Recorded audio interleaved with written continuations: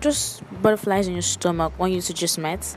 This was the first time you got attracted to him or you got attracted to her, and both of you just connect instantly. He loves what you love, probably telemundos and all those girly stuff. He insists on following you to the salon where you get your manicure and your pedicure, and you guys talk about a whole lot of things. She's into soccer and loves playing the game. And there you were thinking, is she the one? In fact, it's like the world is on a standstill and it's just the both of you. And all of a sudden, you guys become total strangers because it's like 2 years of dating and now 3 years down the marriage line, and you feel you've exhausted all forms of pepper and spice options that made your relationship beautiful. Crazy, right? I know. Now, this is Isabel telling me how she feels. Hey Coco, I love him, but the spark isn't there anymore. It's like we never get to do anything fun again. You should see the way this guy used to, send me loads of messages then, but now I hardly ever hear my phone beep with those messages. This is not what I signed up for, she said. I've always wanted this fairy tale relationship, the happy ever kind. Well, I on the other hand could feel her pain, though I wasn't married, but at least I understood what she was trying to say. One thing I know for sure is that life is in the movies, and this is most certainly what you signed up for. Stop watching too much Korean movies. Yes, Cinderella married the love of her life and lived happily ever after, so the story goes. But do we know what actually happens when the cameras are off and no one is watching? Does love promises the cute and cuddly always? I'll leave that for you to answer. Well, love is kind, love is sacrifice, love is selfless, love is patient, love is tolerance, love understands. It's not just a word that exists in itself. Alex said, I've always told her never to leave the toilet seat up, but she does it every damn time. And if I said he does not even put into consideration what makes me happy. I love you, man. I understand you. I tolerate you, and I'm willing to do anything, whatever it is, to make you happy. Your happiness comes before mine. This is way beyond the normal. I love you. What are those fun things you guys used to do before now? Is it the movies?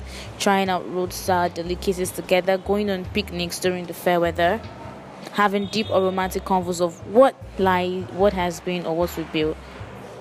Try keep these rituals alive. What about those cute money messages you send to your partner that makes them giggle to themselves? What about them? It shouldn't even stop when you guys are married. All these things may look like they aren't enough, but trust me, they are just enough with the right heart behind it. When the sparks have gone to hide in the shadows, when your partner keeps annoying you and pushing you to the wall, when you feel you are losing him or her, with just I love you be enough. This is Clockwise, and I am Coco. Don't forget to drop your voice messages and also share these episodes. Till my next episode, have a great weekend. It's bye for now.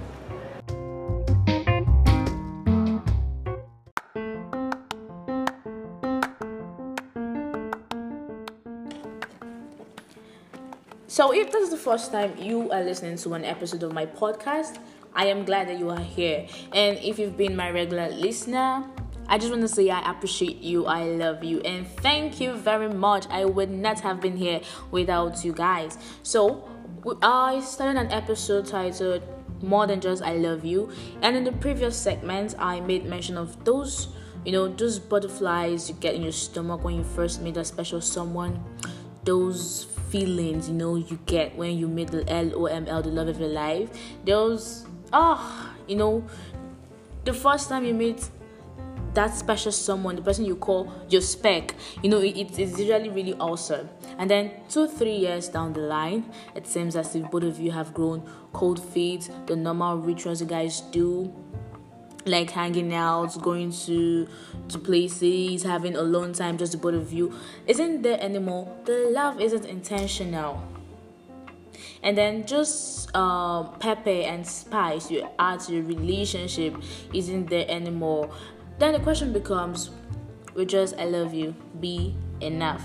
On today's episode, I am going to be talking on learn your partner's love language. Over time, research has shown us that there are 5 love languages, of which some of you may know and some of you may not. So for the benefit of those that may not know, I'm just going to list them out for you. We have words of affirmation. I strongly do believe that I fall under this category. Secondly, we have quality time, we have physical touch, we have acts of service, and finally we have receiving gifts. Well, first things first, you should know your love language before you try to find out that of your partner. And after you must have figured out what your love language is, you should be intentional about finding out what your partner's love language is, because in most cases your love language might differ, or will certainly differ from that of your partner. Find out your partner's love language, those things that really make him or her feel special, those things that makes them feel loved, and just try to find them out, and then try to go extra mile in just carrying out those things.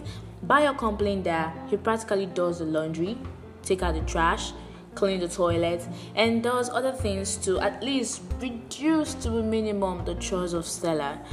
To him, this is his love language, but to Stella, this doesn't mean anything at all, as she sees them as normal things. You should be able to help your partner, yeah? You should be able to at least help in the chores and everything. In her words, she said she prefers gifts because gifts are symbols of love and affection. Woo! To some people, words of affirmation is a perfect way to actually show them that you really love them. Those spoken words of praises or appreciation and also compliments usually go a long way in making their day. Those cheeky text messages they often get leave them to be all smiling throughout the day. To some other people, you can actually show them that you love them by giving them your undivided attention. That is putting down your cell phone, making eye contact with them so that they actually know you are following whatever it is you're saying, actively paying attention and listening to what they have to say, makes them feel loved. To some other people, they fall under the category of physical touch. That is, a person under this love language feels, or a person with this love language feels loved through physical affection, like stroking of the hair, hugs and kisses, cuddles, kisses on the forehead.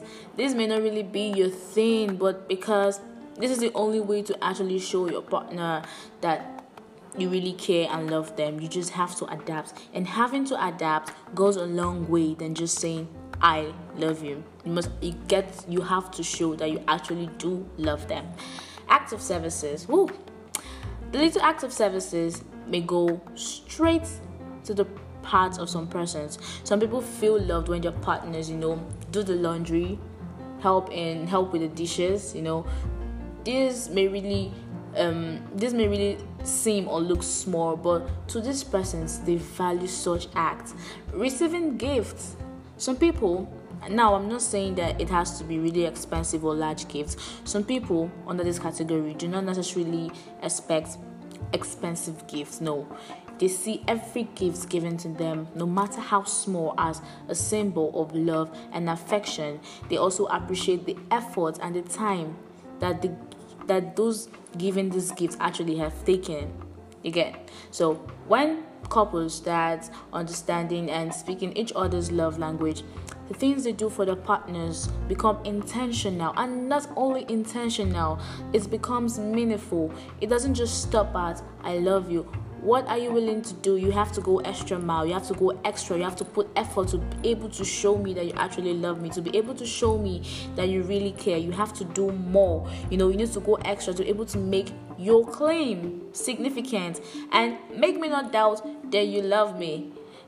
Know your love language and that of your partner, and that is why communication is really important. It cannot be overemphasized. It is really important in every relationship because you actually have to talk.